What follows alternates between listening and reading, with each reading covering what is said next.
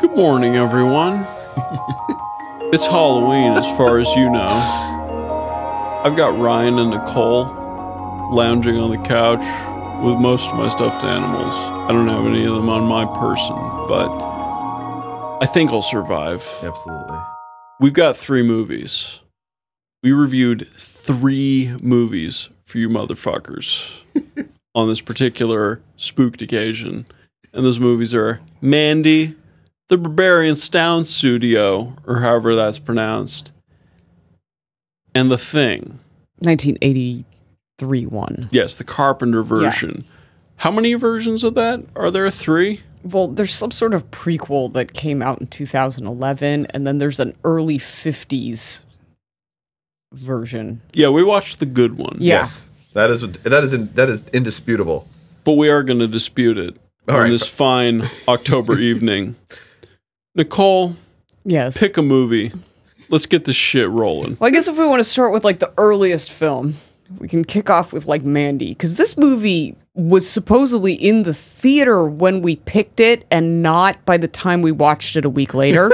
So MoviePass is officially dead to us. Yes. MoviePass switched to a model where they're like $10 a month for one movie on occasion, depending on which one we feel like debuting. Yeah. Ryan and I were at the theater. Yes. About to watch Mandy in the theater, and it didn't happen. Yeah. MoviePass incident.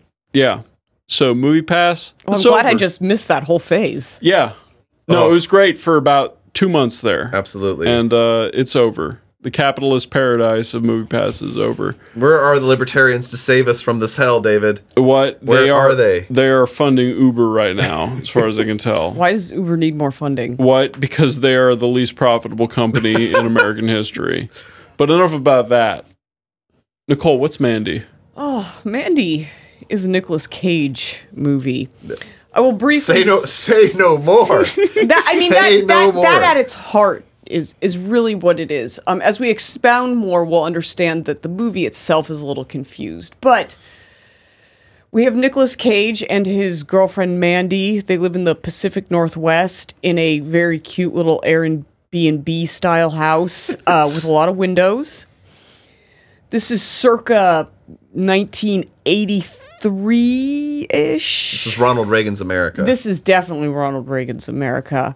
And, we're led to believe that, Mandy and Nicolas Cage have a very close relationship, but given that they live in a strange area, there's a lot of cult activity going around, and... It is the Pacific Northwest. Yeah, and poor Mandy gets picked up by some cult members, and it goes very poorly for her, and Nicolas Cage has to exact revenge on said cult members.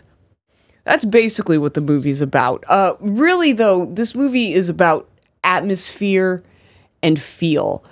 For a movie made in 2018, we have all pretty like lo-fi, no CGI effects.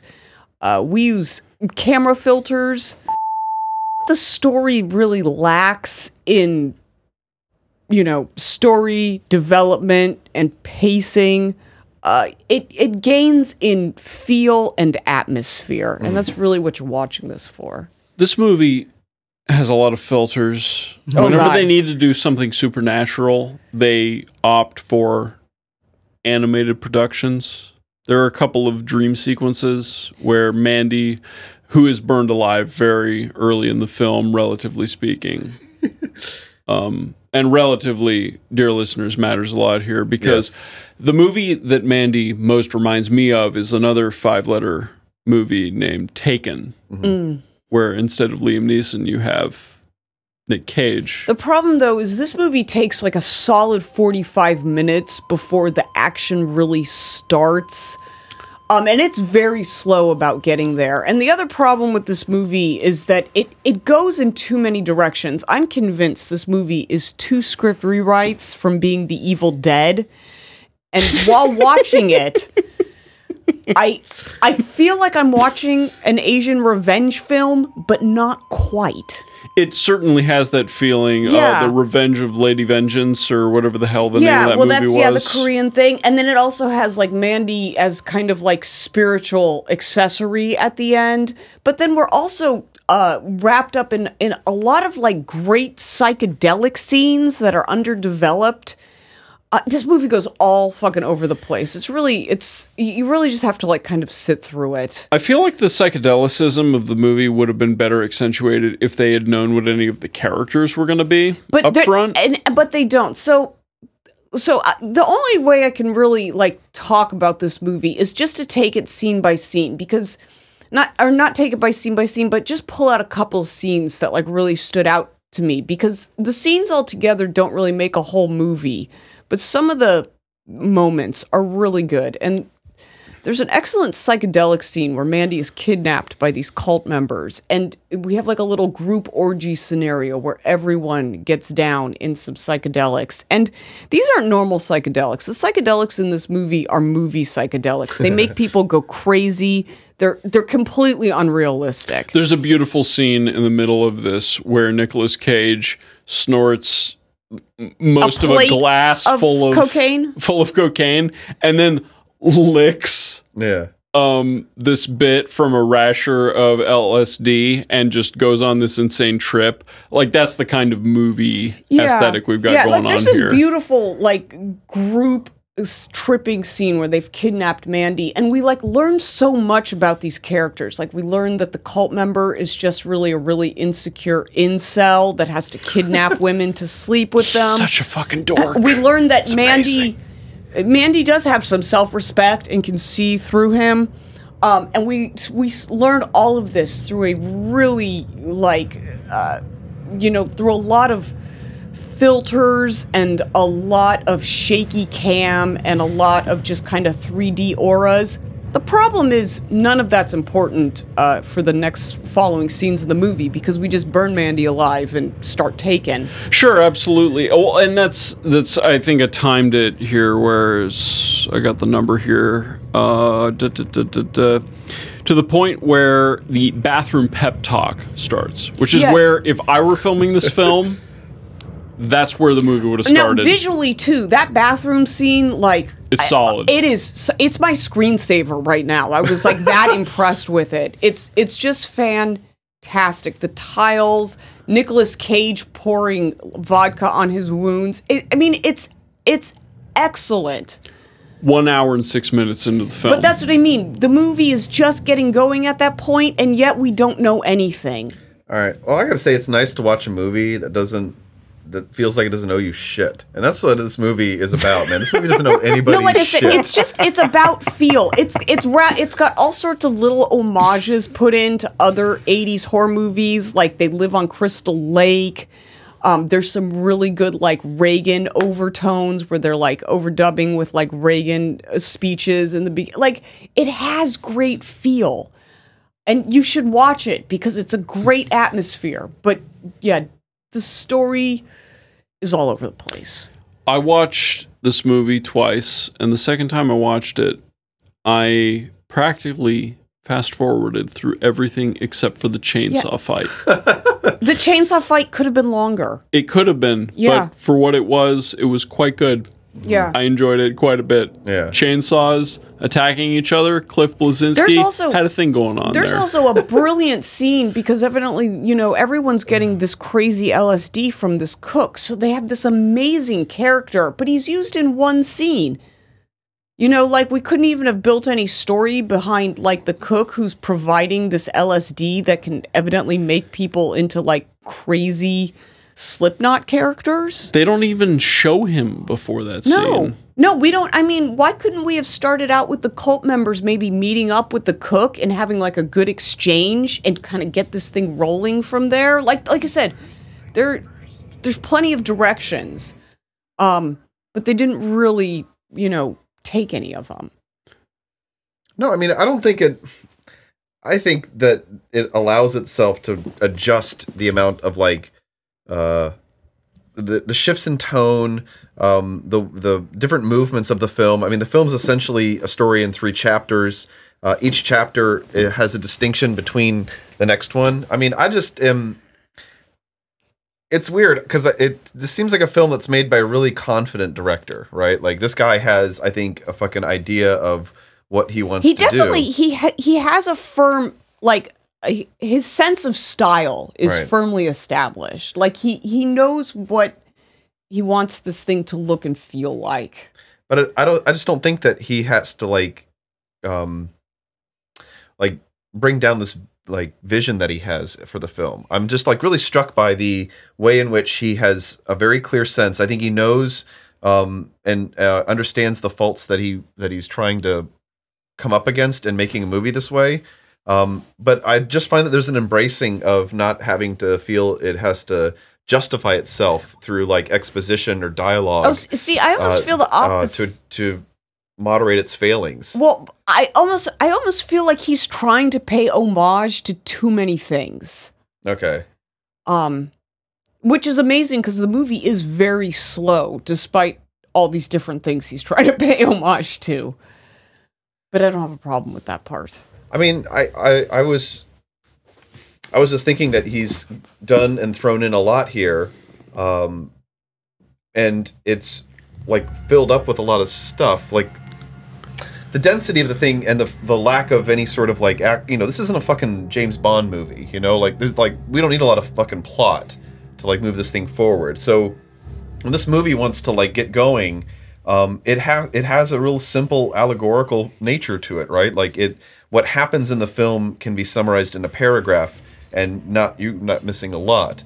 But like when the plot of this thing is laid out to you, there's nothing that like if I told you the plot of this movie and then we went and watched this fucking movie, you would be like, why didn't you tell me I was going to see this kind of movie? Yeah. Like there's no fucking like there's no orientation of like what this thing actually is.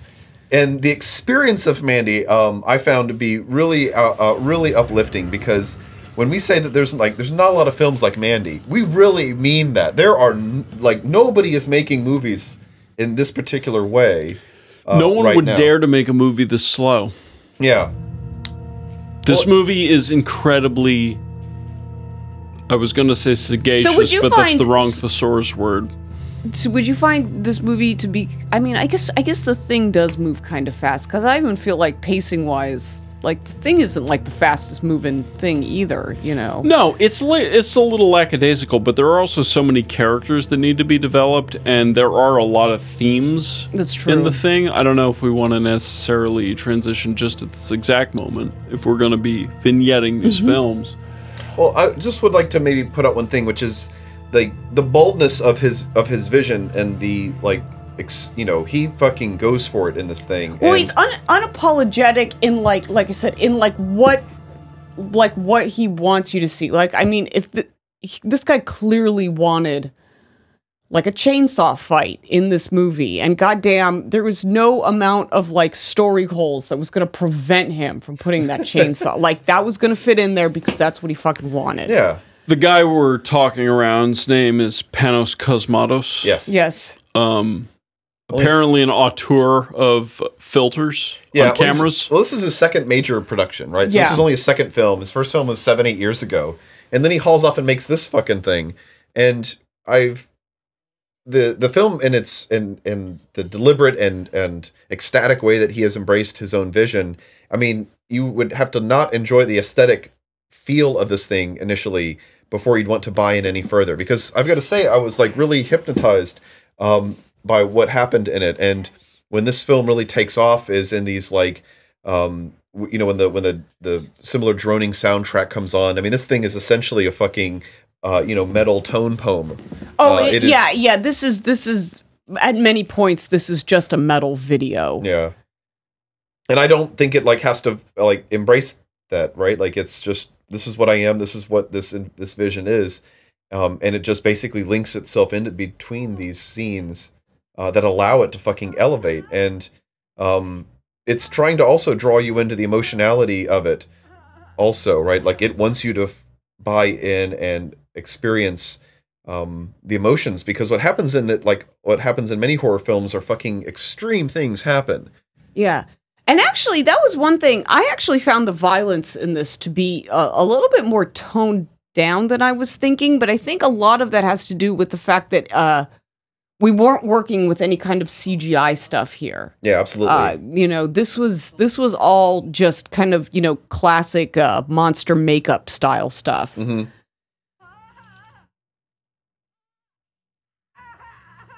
And now we're just venturing off watching this bizarre movie in the background as this lady sticks a strange bug into Mandy's neck for, psychedelic purposes. And that's it. We don't know anything about this bug. We don't know what kind of psychedelic it produces. We don't know where they found this bug. But evidently this is part of this small cult's deal. And we just have to accept that. He's got a formula, Nicole, and he's going to work it. I guess.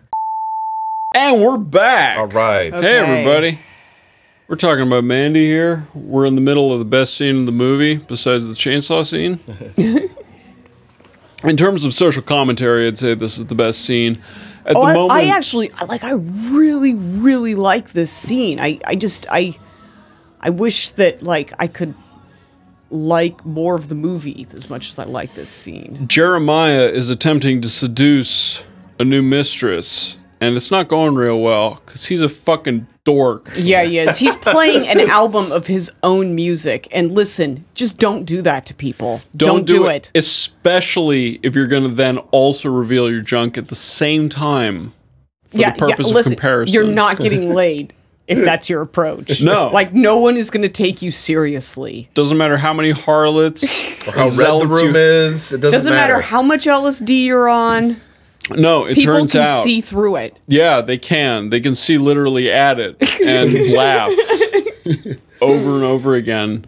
Right. I love the laugh at the end of this scene is the redeeming quality of this film. I love it too because it actually shows Mandy has some spine, which we don't learn from the first 45 minutes of the movie, and I find that disappointing because I just start to like her character.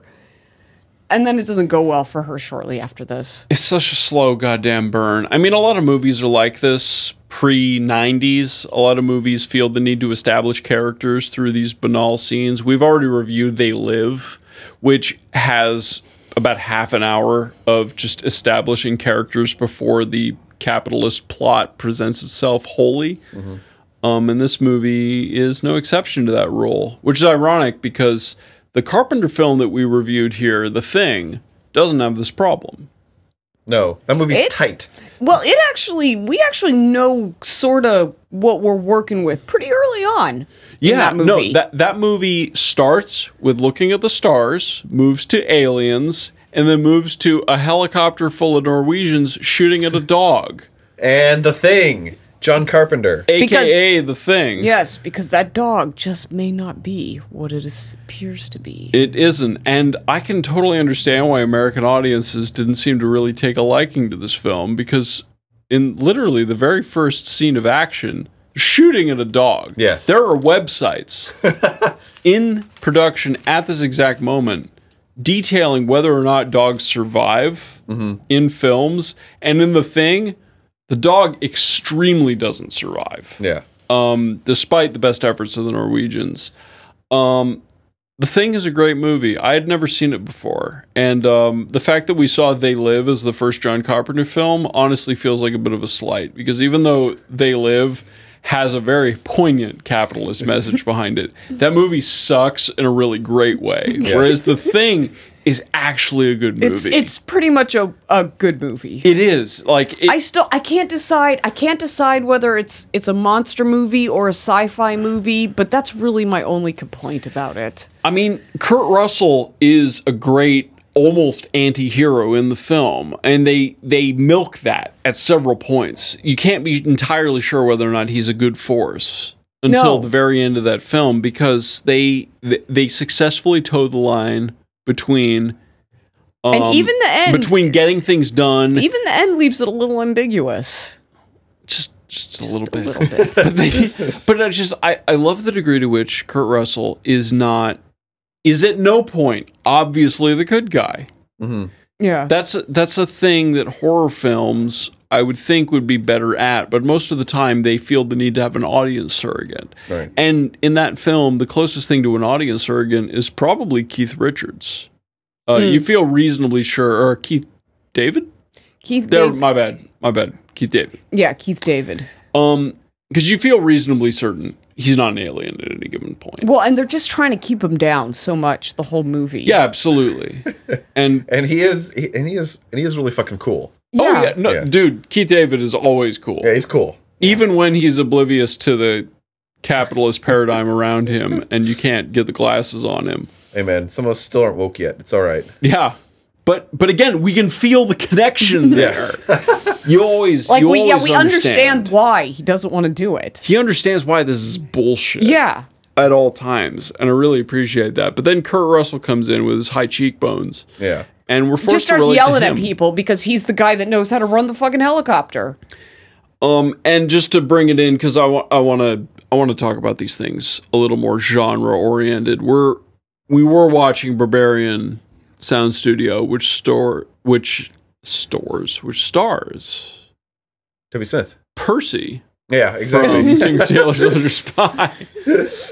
Yeah, Toby Smith. Am I turn to introduce this movie? Oh, absolutely. Yeah, so Barbarian Sound Studio plot-wise is real simple and straightforward. A British sound engineer named Gilderoy gets hired by an Italian movie studio to come and do the sound editing for this horror film that needs to be made. And I do not know really what more that happens. Well, let me just frame this for you. Like that's what happens. Like this is what happens. Listen, so good summary. Absolutely. During the first previewing of the Barbarian Sound Studio, 2 people in the room regretted not going into Foley work 15 minutes into this movie. Oh, absolutely. I was sent an email by an enterprising institution somewhere in Virginia enticing me with a dual enrollment physics and sound editing degree. Oh wow. Well, isn't sound just physical waves? It's just air, man. Yeah. It's just air. Maybe that was their pitch. I don't know. I didn't accept it. Instead, I went into UF and then got a psychology degree. So, maybe I should have just done that. Yeah. Hindsight's 20/20. Yeah. And Barbarian Sound Studio is about 40/40 on my dial, because I've got to tell you, this is my favorite of the 3, and I like The Thing a lot. And I enjoyed Mandy the most of the group as well. So all 3 movies were hits for me, and You were responsible for picking 2 of them, because we didn't know anything about modern horror movie. Like, I don't watch horror movies past, like, the 80s, right. So Ryan had to, like, provide us a list of stuff that was made within the last 10 years. Yeah. And I don't watch them at all, so... Yeah, and I only watch them during Halloween because I find them stressful. Even if I end up liking them at the end, I build myself up too much. Yeah. That's why I don't do haunted houses either. But I mean, once again, another Halloween goes down, and another, like, quote unquote non-traditional horror movies are the fucking trifecta in this thing. So we're doing really bad. I mean, we've yet to I'm sorry we didn't pick Insidious. I'm sorry. Look, The Thing is clearly a Halloween movie. Yeah. And Mandy's a little bit overboard, and Barbarian Sound Studio is borderline false advertising to a certain extent. Well, I mean, Barbarian Sound Studio is a straight up just like indie film, but Mandy is in many respects too. They're both like pretty much straight up European indie films at their heart. Look, they don't have to fucking deal with the problems of like plot and story and no, these things are about feel and sound and just creating atmosphere. I do like the way Barbarian Sound Studio attempts to grapple with how contained an environment a horror studio actually is. You don't ever see any film footage in Barbarian Sound Studio. The name is absolutely atrocious as far as movies are concerned, but you just get to watch the Foley work and the way in which Gilderoy doesn't enjoy being part of this entirely fabricated version of a witch hunt. Yes. Which is detailed over and over and over again in the plot. I love the way I would just stitch in an example of it here. Reel 2, scene 28. Flashback to the priest pulling a witch's hair out during her interrogation. Reel 2, scene 37. The dangerously aroused goblin prowls the dormitory and tries in vain to molest Teresa, who makes a swift retreat. Reel 4, scene 66. Signora Colatina tells her students that the witches are back and that, regrettably, the massacres will continue. Gilderoy hears the woman scream ineffectually into the mic and then has to cut into a cabbage with a knife, and he can't do it. Yeah. Because he doesn't want to be complicit in this fictional telling of this absurd, horrific story. And the way in which that is milquetoast is just beautiful. It is the kind of thing that most movies don't truck with because they're too busy with dealing with real villains. Right. There are real villains in most films. Mandy has real villains. Yes. The Thing has real villains. Yes. Berberian Sound Studio, Gilderoy is getting over his own self-consciousness about who he is. And he's trying to work with Italians, which culturally is just a disaster for him. That certainly doesn't help. Yeah. Yes. And I love that as the primary tension of this film. Well, it's fucking really great. The journey of Gilderoy. That sounds, anyway, yeah. But the journey of the main character in Berberian Sound Studio, because first and foremost, it's a movie that I have a tend to sore spot to, which is a movie about artists. This is a movie about someone who is a fucking creator.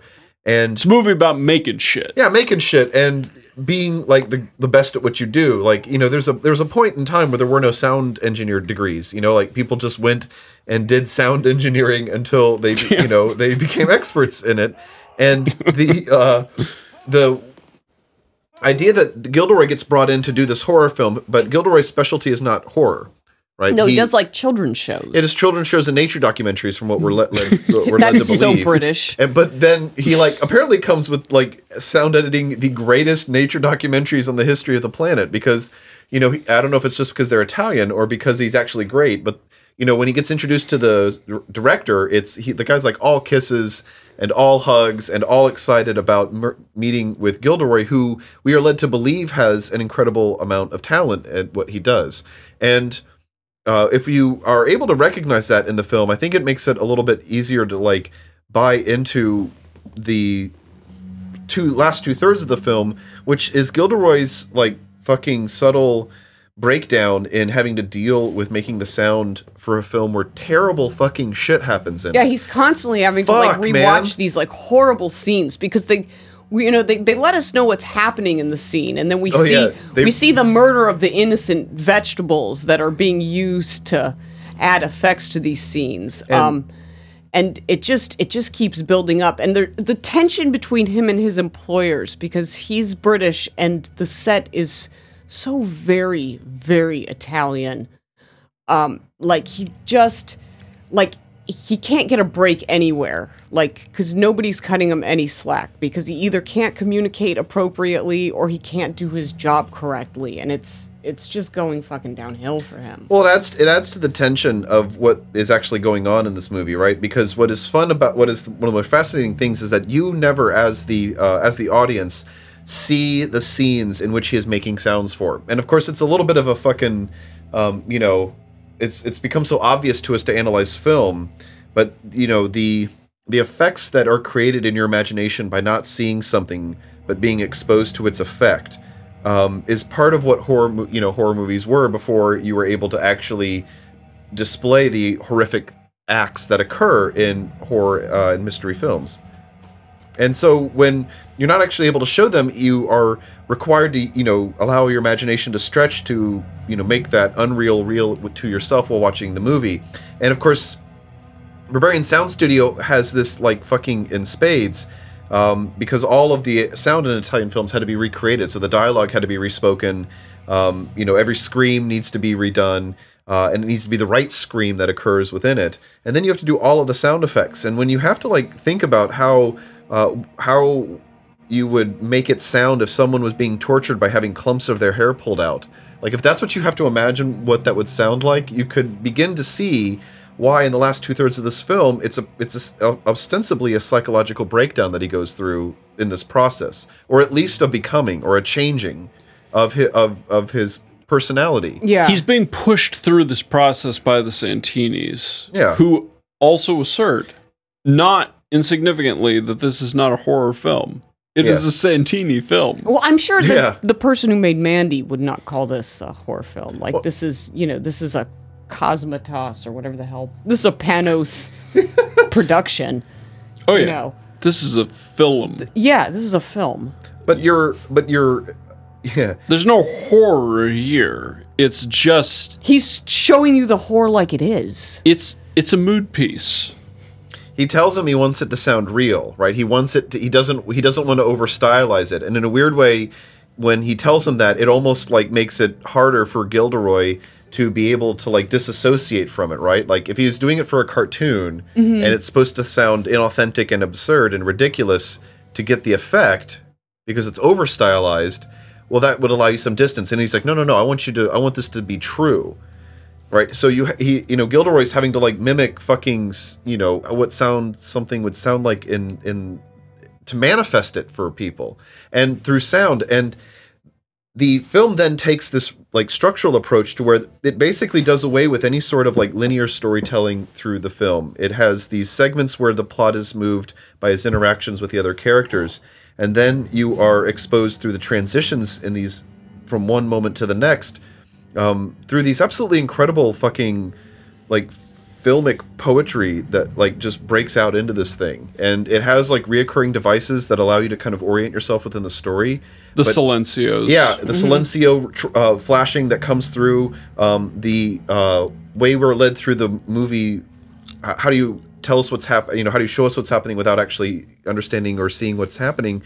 Was the they kept putting like the real scene. The announcer tells you the scene of what they're making each time for, and as it goes through the film, getting more and more absurd, horrible, and fucking terrifying, and it just keeps building and building. And then there's all of the tensions between the female characters and the male characters, because there's this like trope of fucking. Because all the producers are obviously sleeping with the actresses, and this is creating some tension. Yeah, they're taking advantage of them. Yeah. And it's like that, and the effect of this, like, on this person becomes what this movie is about. Mm-hmm. And it's not done for any sort of, like, resolution or story-wise, right? We never know what happens to the characters the last time we see of them, right? It's just their last engagement with this main character. And once again, it is fucking really good in the way that it presents this. I think this film has a lot of fucking tact and style to it, and I remain impressed to be speaking about it. It's a strange little thing it tries to drive a wedge into, because horror films have a very traditional problem with a general audience, which is that a horror film needs to feel real enough for you to be scared by, but for it to have any real artistic merit, it needs to be a celebration of life on some dimension. It can't just be this dour observation. And the way Berberian Sound Studio approaches this is interesting, because Gilderoy feels guilty to the degree that this is portraying a world he would rather not be a part of. But the thrill of horror is that it's not real. This is one of those weird little things. If the horror portrayed in a horror film were real, we would just watch war movies? No. It would not be worthy of production. No, it would be disgusting. It would be damaging. If it was a lie that looked like the truth, if it was violence as a lie that looked true, it would be snuff. Why make it? It's disgusting. It's morally reprehensible. Mm-hmm. Like it would be someone who could be a person who could watch that and not be affected, knowing or believing that it was true. Right? That's the problem with it. And so horror is, once again, when people talk about the violence not being realistic in horror films, that fucking course. Yeah. Like, that's disgusting. Why would you want to actually see something that looked true like that, of what happens in these things? And we don't want people to go to war and experience that. We want them to experience a surrogate of that produces certain emotions. Yes. But there is no point. There is no moral or social point in accurately reproducing those things. Yeah. So that's not what people... Because to be honest with you, like, I still have a hard time, like, understanding, like, the mindset of someone who enjoys watching horror movies a lot. Like I said, I enjoy a couple this time of year, but this is not a genre that I go to outside of, Halloween. Well, and that's a funny thing, because Nicole, you and Ryan both once every 2 weeks almost reliably watch UFC. And UFC is a fight not to the death, but pretty damn close to it. Mm-hmm. And the way in which that portrays itself has to be different, because you don't want to see those people die. I mean, maybe a couple of them you wish were dead, but you don't want to literally watch them die. Yeah. That's not the point. No, because it's athletics. Yeah, it's in its own realm, and horror is in the same realm. I mean, even though people are dying in horror films, it's not dying in the way that World War II or World War I, more poignantly, have this pointless absurdity to them. And we'll never review Saving Private Ryan, so don't worry about it. But there is this pointlessness and cruelty to real violence that these movies, in fetishizing them, they don't actually come close to it. It's one of the strange things. Watching a beheading video, watching ISIS murder someone is viscerally different from The Thing, even though The Thing has plenty of scenes where very, very, very close up, people are being mutilated. Oh, yeah. But the way in which it's treated is not the same. It is somehow still different. There's a gap.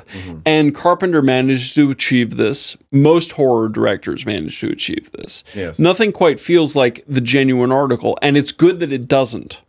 I guess that's why it's a genre that people enjoy watching. Yeah. No, that's what I mean. There's obviously, people like this vicarious experience of being scared or being in these terrible situations. Like I said, I don't like subjecting myself to this, frequently. No, we have to rely on Ryan for this, because I don't watch these kind of movies either. But I know there's a difference. No, right.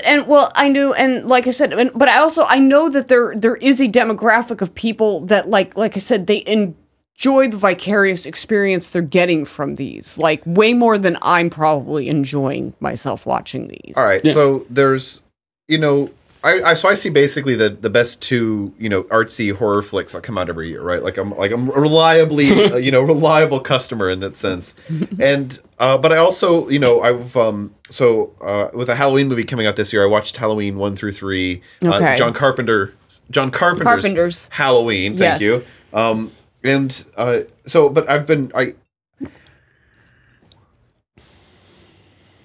This is a pure creation medium, cinema.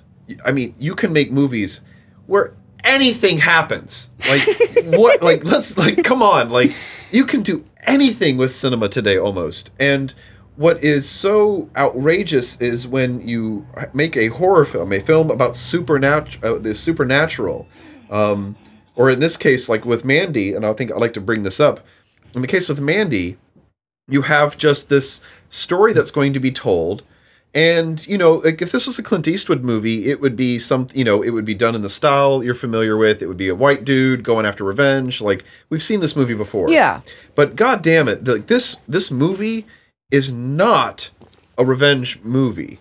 This thing has, what it wants to do with something that is seemingly very reality based, which is that a man's wife gets kidnapped and burned in front of him by a cult, and he goes and gets revenge on the biker gang and the cult that kidnapped and did this to her. That's what this movie does. Yeah. So fucking, once again, knowing none of that prepares you for what Mandy actually fucking is. And the what it wants to make happen, I have not seen stuff like this before. Okay. In this, when you take the horror genre seriously as something where anything can happen.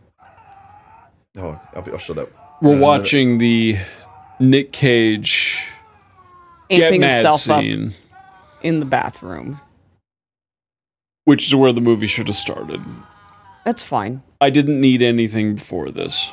No, because they sum everything you need to know about the relationship. They sum up in the last minute when he's driving away from the chapel after he's taken his revenge, because he imagines her sitting there. They have that scene where it's when they first met, he's kind of like communicating with her spirit, but you get everything that you need to know about their relationship from that brief. See, once again, you're still going at this movie like it's a plot conveyance. You know, like this movie is like when he's screaming, we are in with him with this scene. It is us. The camera goes out and goes in on him. He's looking at us right now directly before the scene ends. Like this movie is putting us into this.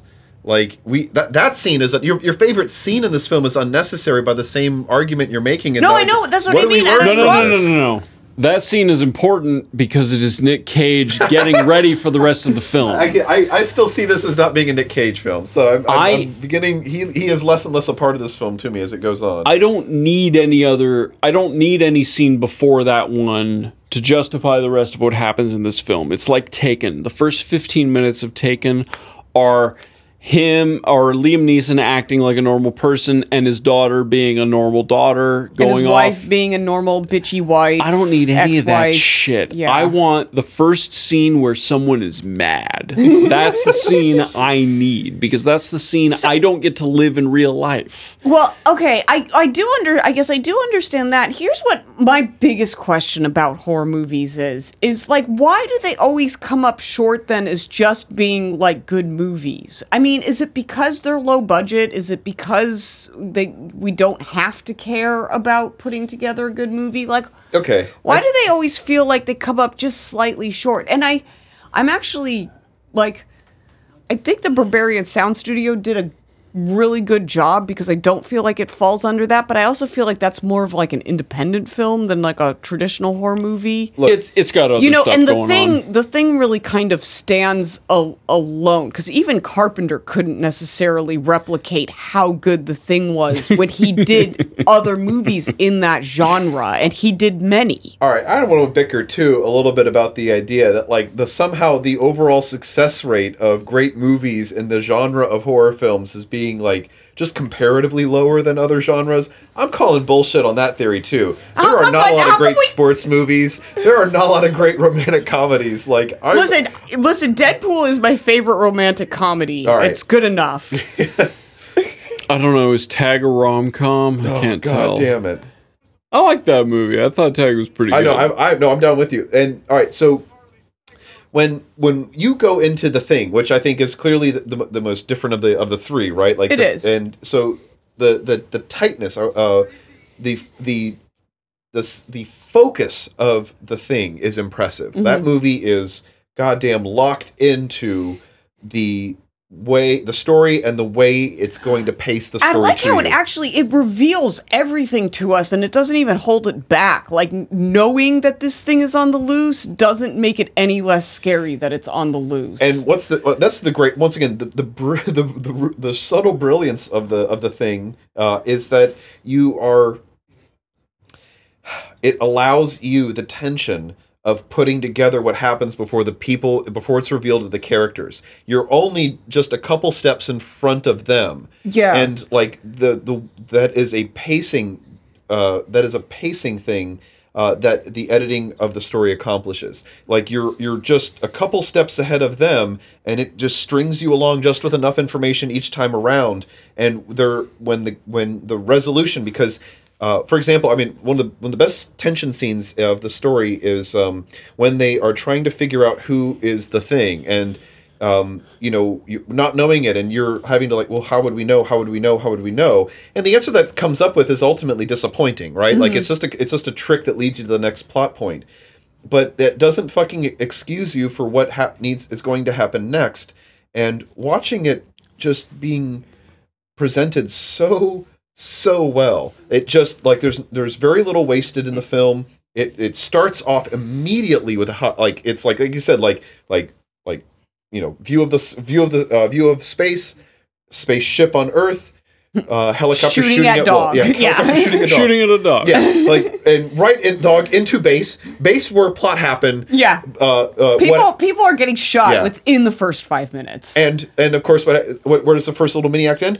Why people shoot dog, and then we answer that question like this just fucking like you yourself ask, why are they fucking shooting at this dog, and the film goes and answers that for you, which then leads you to the next question that the film answers.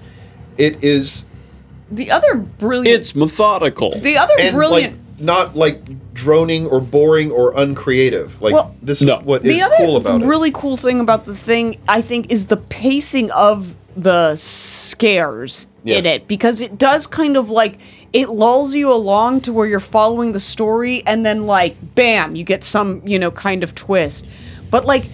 It lets you go just long enough that you kind of forget about it, and then it like throws it back in there. Like, I think it paces the the monster aspects of it really well throughout the movie. It doesn't save it all up to the end. It distributes it like very evenly to kind of keep you on the edge of your seat. That's my biggest problem with They Live, and with a lot of horror movies, is that they tend to have this ramp to tempo. Yeah. But then you never. But your payoff. It never. If you can get over the part where the Norwegians are shooting at a dog, which apparently most American audiences could not, based on the box office returns for this film, this movie has a tense point right at the front, and then it dips, and then 15 minutes later, they encounter the Norwegian base, and it's full of shit, and then something's going on, so the latent tempo can't go that much lower from that point forward, but there's no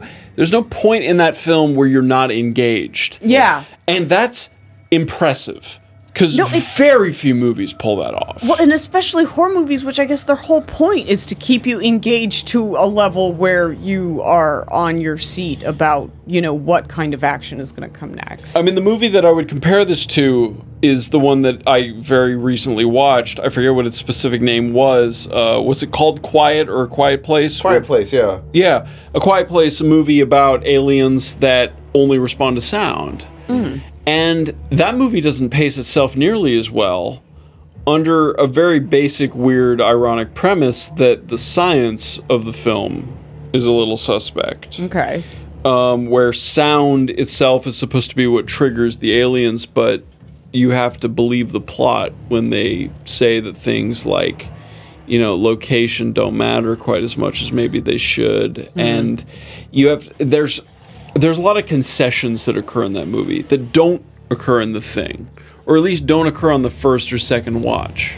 Well, it's also done it in a great way too, which is that it's made a monster movie in which the victims are the monsters. Like, it's so fucking cool the way that it just just picks people off. Like, there's no sense that you've got something you could fucking get your hands on, like. And then, but then the makeup and shape shifting nature of the monster in The Thing is also like really cool. Yeah. Like, it's not. Anybody could be the bad guy. Yeah. Anybody could be the bad guy, and that's an interesting. I mean, that shows up several times in the movie, where it's the idea that anybody could be the turncoat, and they have no way of knowing who it is. And they don't linger on it, which is also good. No, because usually there's another problem. Because also, by the way, we forgot to mention this. They're in the fucking Antarctic, so there's just this I mean, it was funny when we were looking up the reviews and kind of learning a little bit about the film and the time it came out and shit. And the idea that this film is bleak really seemed to hold it back at the box office. And this movie is bleak, fucking bleak. They called it nihilistic, and it's like, well, I don't know about all this. It's not like anyone's, pulling rank when, this like shape-shifting alien's gonna fucking eat us all in 36 hours. Like, don't be so negative, Ryan. Goddamn, like that, like new systems apply now. Like no one's planned for this. Like, where's the manual? The Radio Man Windows confirms half an hour into the film that they can't contact anyone. Yeah, you're stuck. Yeah. You spend the next hour and a half knowing that no one can help you. Yeah. I mean, that's just the state of affairs. And you have no idea which person could be the thing. And it's and you're in a terrible climate. Like, you can't go on foot. Like, there's nowhere to go. No, I've got to say though,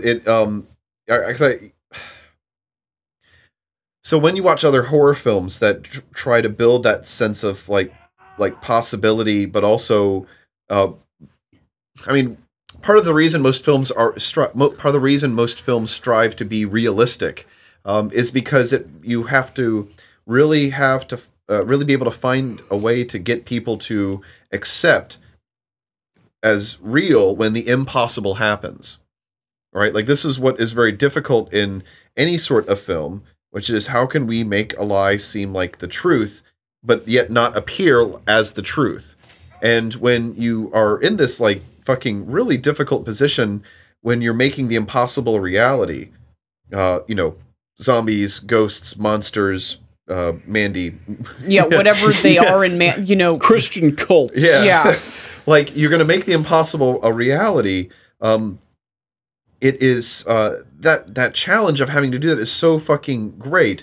And I have been surprised with the different approaches that each film tends to take towards these, towards this fucking challenge. I think what we have here are very good examples, all three of them, of ways in which they have decided to solve this problem of making, you know, truth appear, fiction appear as truth.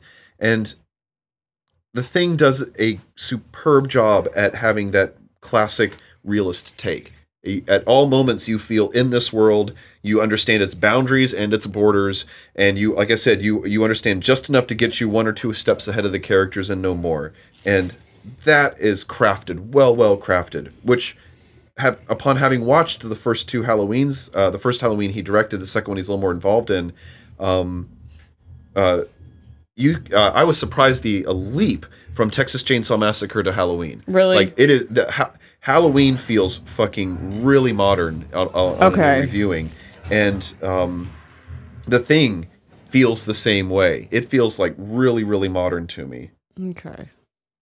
I mean, all three movies have a conceit for how the characters are trapped. Mm-hmm. The Thing takes place in Antarctica, where there is nothing outside of the base. The Berberian Sound Studio takes place entirely within the Berberian Sound Studio. Yeah. And Mandy takes place in trees. Yeah, it's there's kind of nowhere to go. Yeah, they have like a specific, it's like the Shadow... It takes place in some mythical place called like the Shadow Mountains, basically. And there isn't anything in the Shadow Mountains aside from like one general store. I mean, even Nicolas Cage had to be airlifted out of his tree logging job in the beginning. And there are a million surrogates for this exact location where there is no civilization for miles around. All of them do this, and Mandy does it weakest of all, but we've also dragged on Mandy more than enough at this point to begin with, so... Mandy is such a mood piece. It's so atmospheric. That's really what it is. It's all filters. It's very pure. There's no CGI in that film. No, and I do actually like. I did like that fact because I thought that it's very natural. You know, because I essentially read the synopsis, which was what you told me earlier. Like, man's wife gets abducted by cult and killed, and he goes on revenge. Well, like. I was this is my also why I don't watch horror movies, because I'm always expecting, I guess, way worse than I'm actually getting. Like the fact that, you know, Mandy didn't have a whole lot of like CGI violence and stuff. It actually really wasn't as bad as I was thinking it was going to be going into it. But that's just like my buildup is always really bad for these types of movies. Its gratuity is very compartmentalized. Yeah.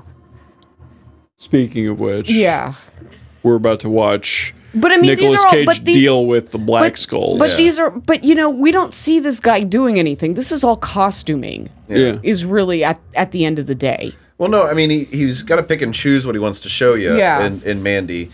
And what he ends to show, once again, the over stylization. I mean, this thing is a fucking, you know, this is a movie as symphony. In a visual sense, this movie is heavy metal video. Is what it is. Well, but I mean, like would be like for an album, right? Like if someone made a concept album and they fucking filmed. No, that's what this does. It feels like a heavy metal concept album. This movie, fucking A, and like it's about time someone made a movie like this. Like this is, you know, like we do not have enough heavy metal symphony fucking films in production right now. Dethklok promised this to us. Exactly. I thought there was a possibility for the success of this. But you said you don't like when they cop out with the animation, and Dethklok's all animation. Sure, but that's the right kind of animation. Okay. I don't like the way Mandy animates. Whenever they have a dream sequence, it goes into a cartoon style, and I don't like that. I feel like it breaks character with the film. I'm not a fan.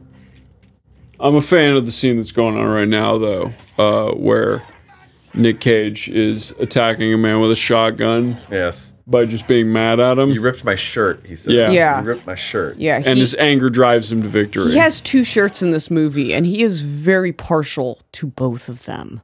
A lot of people said this was a quintessential Nick Cage film, and I don't know that I necessarily buy that, because I tend to prefer Nick Cage's insanity when it doesn't really fit with what's going on. Do you think, okay, would you guys want to watch, like, The Weatherman for yeah, we can do that at some Ridley point. Scott or something, too? Like Mandy because it's a Nick Cage movie, but he's trying to play like a mostly normal guy. I mean, he doesn't do a great job at it, but it's great. I mean, in the halls of Cage, I think this is, I mean, all things considered, and I'm going to get laughed at, I think a fairly reserved performance. Again, it fits with what's going on. That's why I like Port of Call New Orleans so much. Yeah. His performance in that is way more over the top than it is in Mandy, even though Mandy's portrayed as such an over the top piece. That's the problem, is that Mandy, the expectation is that it's going to be over the top. No. Whereas in Port of Call New Orleans, it's totally uncalled for that he's this entirely drugged out like his whole performance is so intense in the face of so many completely laid back forces. Look, Nicolas Cage's performance in this movie does not have to be to the Nicolas Cage standard, because the style of the film itself is an expression of Nicolas Cageism. Like exactly, yeah, he is reserved, but the film is very much Nicolas Cage. I know, and I don't like that. Oh man, I like him being out of place. Man, he can't. It's like John Malkovich being John Malkovich. You know, like he's gone in on himself here. Are we gonna review that movie? I fucking like that movie a lot. I'd love to. We can get around to that one. Oof. It's been some time since I've seen that one.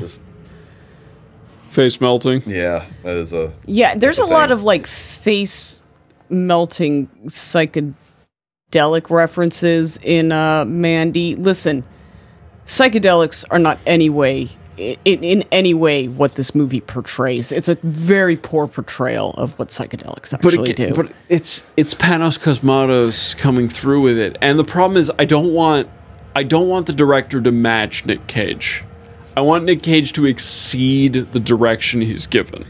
I'm just struck that, you know, for someone to watch this film like an hour of the way in and be like, why isn't this film more realistic? You know, like why are you watching movies like Mandy if you're like in this realm where you're like, you know, wanting it to be like you know, to have those critiques to it, because like on and reading some reviews and critiques. Like, this movie was very polarizing. Yeah, it's like really shocking to say that, like, well, why did they make a movie like this? And you're like, because it's not like everything else. Like that, damn it, that's the fucking point of this thing. And to be presented with something that tries as outrageously and singularly in its vision, like, damn, man, like let's do this. Like let's go on board. And Berberian... Okay, so I'd like to bring up one quick thing about Berberian Sound Studio, and we can see where we end up with it.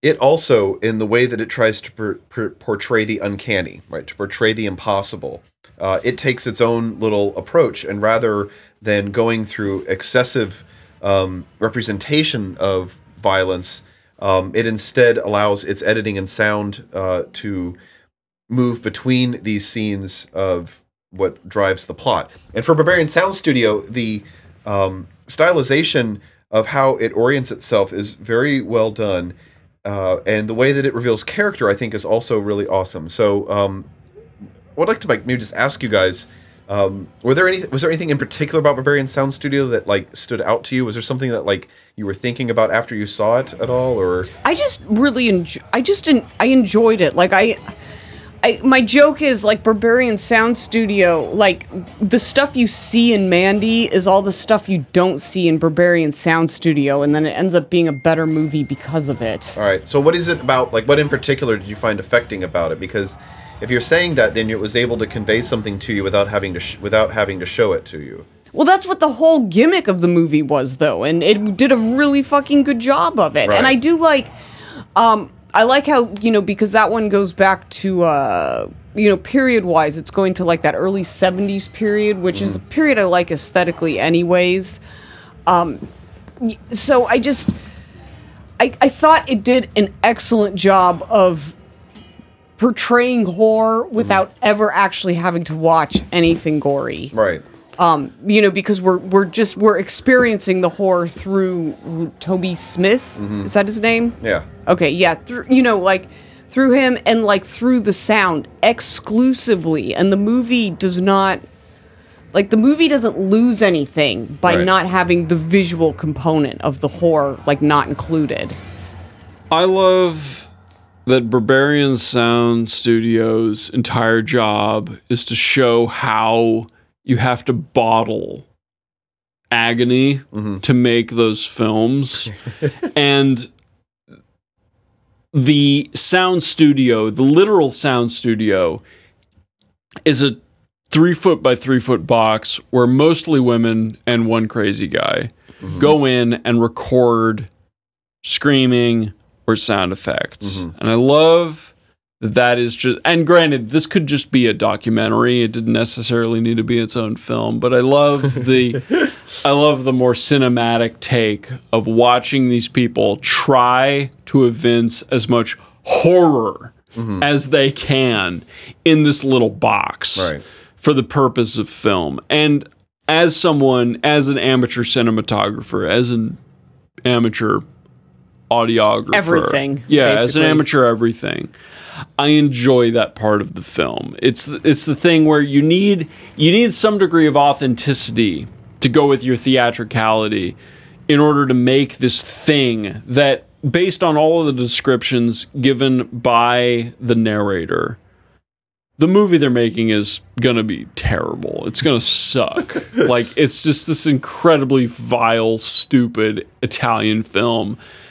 But everyone there is fully bought in the exact moment in which it is their time to perform, even if what they come up with is insufficient. And that's my favorite thing in the film are the women who are being told to scream. And they can't evince a convincing scream because everybody knows what a scream is supposed to sound like.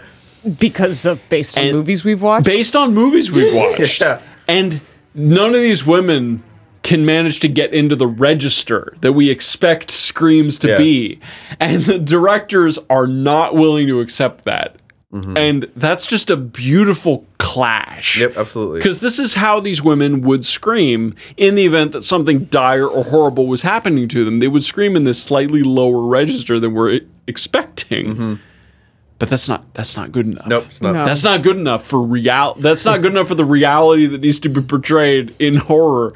And that little dichotomy, that tiny little, that is such a nuance. And I love that's the kind of shit I love in that movie. The film is fucking playful too. In Berberian Sound Studio, it's fucking playful. It plays with your expectations about what is happening very, very well. Just the work dynamic is fucking hilarious in that movie, man. So my favorite scene of the film is one of the most revealing about the Gilderoy characters and how he experiences the world and why he's so good at reproducing it. And so the studio goes through regular power cuts, power failures, and all the lights go off for a period of time. And Italy. Inexplicably, we have this scene just fucking morph out of one of the transitions of, or they're not even montages. They're fucking these long transitions from the studio to his apartment to something back in the studio to his apartment. And one of these transitions, this woman comes out of the darkness with a candle. You hear rustling of footsteps as if they're on dried grass and twigs. You hear crickets and are chirping, and you are then led into the scene with him. and he reveals a lot about what sound does to him and why it's so fucking personal to him and why someone who experienced sound very subtly and sensitively would be fucking great at his job of being a fucking Foley artist. Like that's why he's great at it, because he fucking experiences sound in an incredible way, in a way that is artistic. And that, for like normal people who would say like sound, what the fuck do you mean? Like, then you've clearly lost the fucking point and you should probably turn this podcast off, because that's the goddamn essence of the inspiration that so many people are so desperate to find. And we have a film about a guy who is that. It's just like, but he's a sound guy for like nature documentaries, Well, but yeah, he's still, he's still just kind of a tech nerd. Well, but at the what we're led to believe to be at a great technical person, right? Yeah. Like someone who is great and brilliant at what he does. And it is so outrageous how this film just becomes this bizarre psychic fucking expression. How it just like goes in on itself in an incredible way, that I find really fucking brave. Like, I know, like, to call it an indie film means that no one felt secure enough in investing in it to give it any more money, right? Because it was risky. Like, going so far away from standard, narrative plot structure, to go away so forcefully from any sort of, linking of scenes in any sort of conventional sense. Like, Berberian Sound Studio, by 30 minutes in, you fucking realize that how this film is made is not conventional in the slightest. Mm-hmm. And I was really fucking turned on by it to a certain extent. I watched the film. That was a great pick. I watched the movie 6 times the past couple of days. I did not watch it that much. I don't think I've watched a movie that many times in a couple of years. Lou's in the house. Lou, what's your favorite of the 3 movies we picked? I like the Berberian Sound Studio. Ow! Why do you like that? We're just going around talking about why we like that movie right now. Oh, really? Yes. I liked it because it wasn't a horror film. Some good criteria there. Absolutely. Well put, sir. Well put. Is there anything else we want to cover necessarily? I feel like we've pretty much covered it. If we're going to do this again next year, I'm looking forward to it. I can tell you that much. I feel like horror movies are real personal too. Like everyone has their own flavor and tolerance for what they're into. Yeah, when done right, it's a fucking great genre. I'll be frank. It just seems like there's so few instances to really pull from in terms of greatness. Excellent. Well, I look forward to watching them all with you next year. Again, we'll start that list now. I'd consider The Thing to be among them. I was surprised at how much I liked that movie. Yeah, that one's enjoyable. But it also fits my criteria. We're up through about 83, the 70s to about 83, shit was good. Mm-hmm. Yeah. We're going to have to do a deep dive on that, because you guys keep, asserting that particular It's just all the best movies were made during that time. The golden era of American film? Well, it was when American film was at its grittiest. American film got real in the 70s. Yeah, dog. and then the mid 80s came and it just kind of dissipated, and then we had a little bit of a indie push in the 90s, and now it's just a disaster. Now we just watch comic book movies. I mean, I don't, but no, but I mean other people watch comic book movies. Other people. Well, they're the ones making the money anyways. I mean, I would have never known Mandy was a thing if Ryan hadn't sent us that list of movies made the last 5 years that are categorically scary. Supposedly. Yeah. Yet to be confirmed. Because we're not doing zombie movies. That's one thing we're not doing. I did like that genre until they oversaturated it. There were quite a few of them. So where are we on to next, gang? It's November. So are we going to try the... I thought this was Epic Month. I could think of some Harvest epics that I'd like to watch. I thought Lawrence of Arabia was this month. Yeah, that is this month, and it will take us about this whole month to watch it. Isn't that one at a theater this month? Yeah, coming up in November, a couple weeks. What day this? This weekend or the next? I have no idea. This weekend. Oh God, I've got a business appointment Saturday. So if it's Saturday morning this week, it's not good for me. Non-appertaining. We'll figure it out. Okay. I don't know. Hopefully 103 inches is enough for watching Lawrence of Arabia. We'll watch something really long and epic, I think. Yeah, I think that probably makes sense. Yeah. No, well, if we stick on where we're at, Lawrence of Arabia and Days of Heaven, I think. Yeah, I would like to watch Days of Heaven. I know you had brought up the Wicker Man. Oh, not the Nicolas Cage version. That one is not epic as AF. Yeah, the original Wicker Man is fucking epic. Yeah. I mean, that's got Christopher Lee, so that's essentially makes it a horror movie right there. Christopher Lee, God, I haven't seen him in a movie in a while. Oh, what's Wicker Man it up? Yeah. So we'll pick something from that cornucopia of film. All right. Well, that sounds like more than enough to cover November as far as films are going. Ryan. David. So, November, as we all know, is the no blank of months where you can fit anything into that title that you want. What are you abstaining from in November? Oh, just coincidentally, we're doing keto in November, so I'm no carb November. So no carb November. No carb November. Is it possible to exist on 8 grams of carbs a day? Someone else will find out, because I eat 35 carbs a day and remaining keto because I'm awesome. Amazing. Yes. Nicole, what's your no November? Oh dear God. I already did like a drastic reduction of my drug use. Do I have to keep reducing it? Yes. It entirely depends on how much peer pressure you're feeling. Oh God.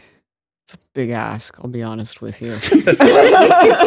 Very good in October. Sober October was a success. Yeah, like I said, I am soberer than I have been. Soberer Octoberer is what we're doing here. Less soberer November. Like, I am not high right now. All right. Unprecedented. It's unprecedented. At least there's one of us in this room that could drive away in the case of a fire. I don't know. I'll think of something. I'm taking up running too. That's like the reverse of abstaining. It's taking up something you hate to learn more about yourself. Nicole's doing No Walk November. Excellent. And for mine, I'm combining all of these, and I need this as part of my peer pressure exercise. Ryan. No walking carbs November. What? David has to abstain from drugs, carbs, and start running all in the same fucking month. And in order to kick that off, Ryan, I need you to tell me I'm an alcoholic. David, you've got a problem. I'm really concerned about the level of your drinking. David, you're an alcoholic. Nicole, I need you to tell me that I'm an alcoholic. David, you have been bringing rather large bottles of hard liquor to movie nights of late. I will say, I do not recall a time in the last 6 months where you haven't had a drink around me. And none of you are wrong about that. Which is why I needed that confirmed on the record. And thank you all for it. It will be no drinks, no weed, no carbs, no walking November. All up in this bitch. All right. Where's the accountability here? Do we have to come and check on you? Put up a toe. Put up a toe. You either do that or you lose a toe. All right. Do I get to pick which toe? No. Ooh. Fuck. Damn. Yeah, we gotta make this shit. Fuck. How is he gonna run if we cut a toe off? Oh God, that would hurt. No, the best thing That's is part of the punishment. Yeah, best thing is chasing I guess after. you better follow through. Oh Yeah. Jesus. Best thing will be chasing after his drunk ass to get it. Come on. If we film it, will it be too realistic for people to watch? No, not for YouTube anymore. That's true. As long as you don't voice like leftist opinions, you're pretty much good on What if we play Jordan Peterson like quotes behind it? As long as you're while not we're in favor of raising taxes, YouTube really doesn't care what you put on their service. So, with that in mind, happy November, everybody. Watch The Thing. It's pretty awesome. Watch Barbarian Sound Studio, or that's the name of that film, right? Yeah, that's pretty good. Sound Studio. Ryan It's on will tell you. Hulu. Yeah, it is. It's on Hulu. Yeah, you can get it for free on Hulu. And Ryan recommends Mandy. Yeah, pay for it, please. I like I said, it's got problems, but atmospherically, I do enjoy it a lot. Just start at the 1 hour mark. You'll be fine. That sounds like a good piece of advice. No, you should watch the first hour twice and then watch the ending. Don't fuck around. Don't do that. And don't watch the ending. Whatever you want. Or just don't watch it. Yeah. I mean, really, it's just options here. Don't watch anything or watch a lot of films. Films are awesome. Woo! Ryan, Nicole, yes, and Lou, thanks for being part of the Machination Log. Good morning, everyone.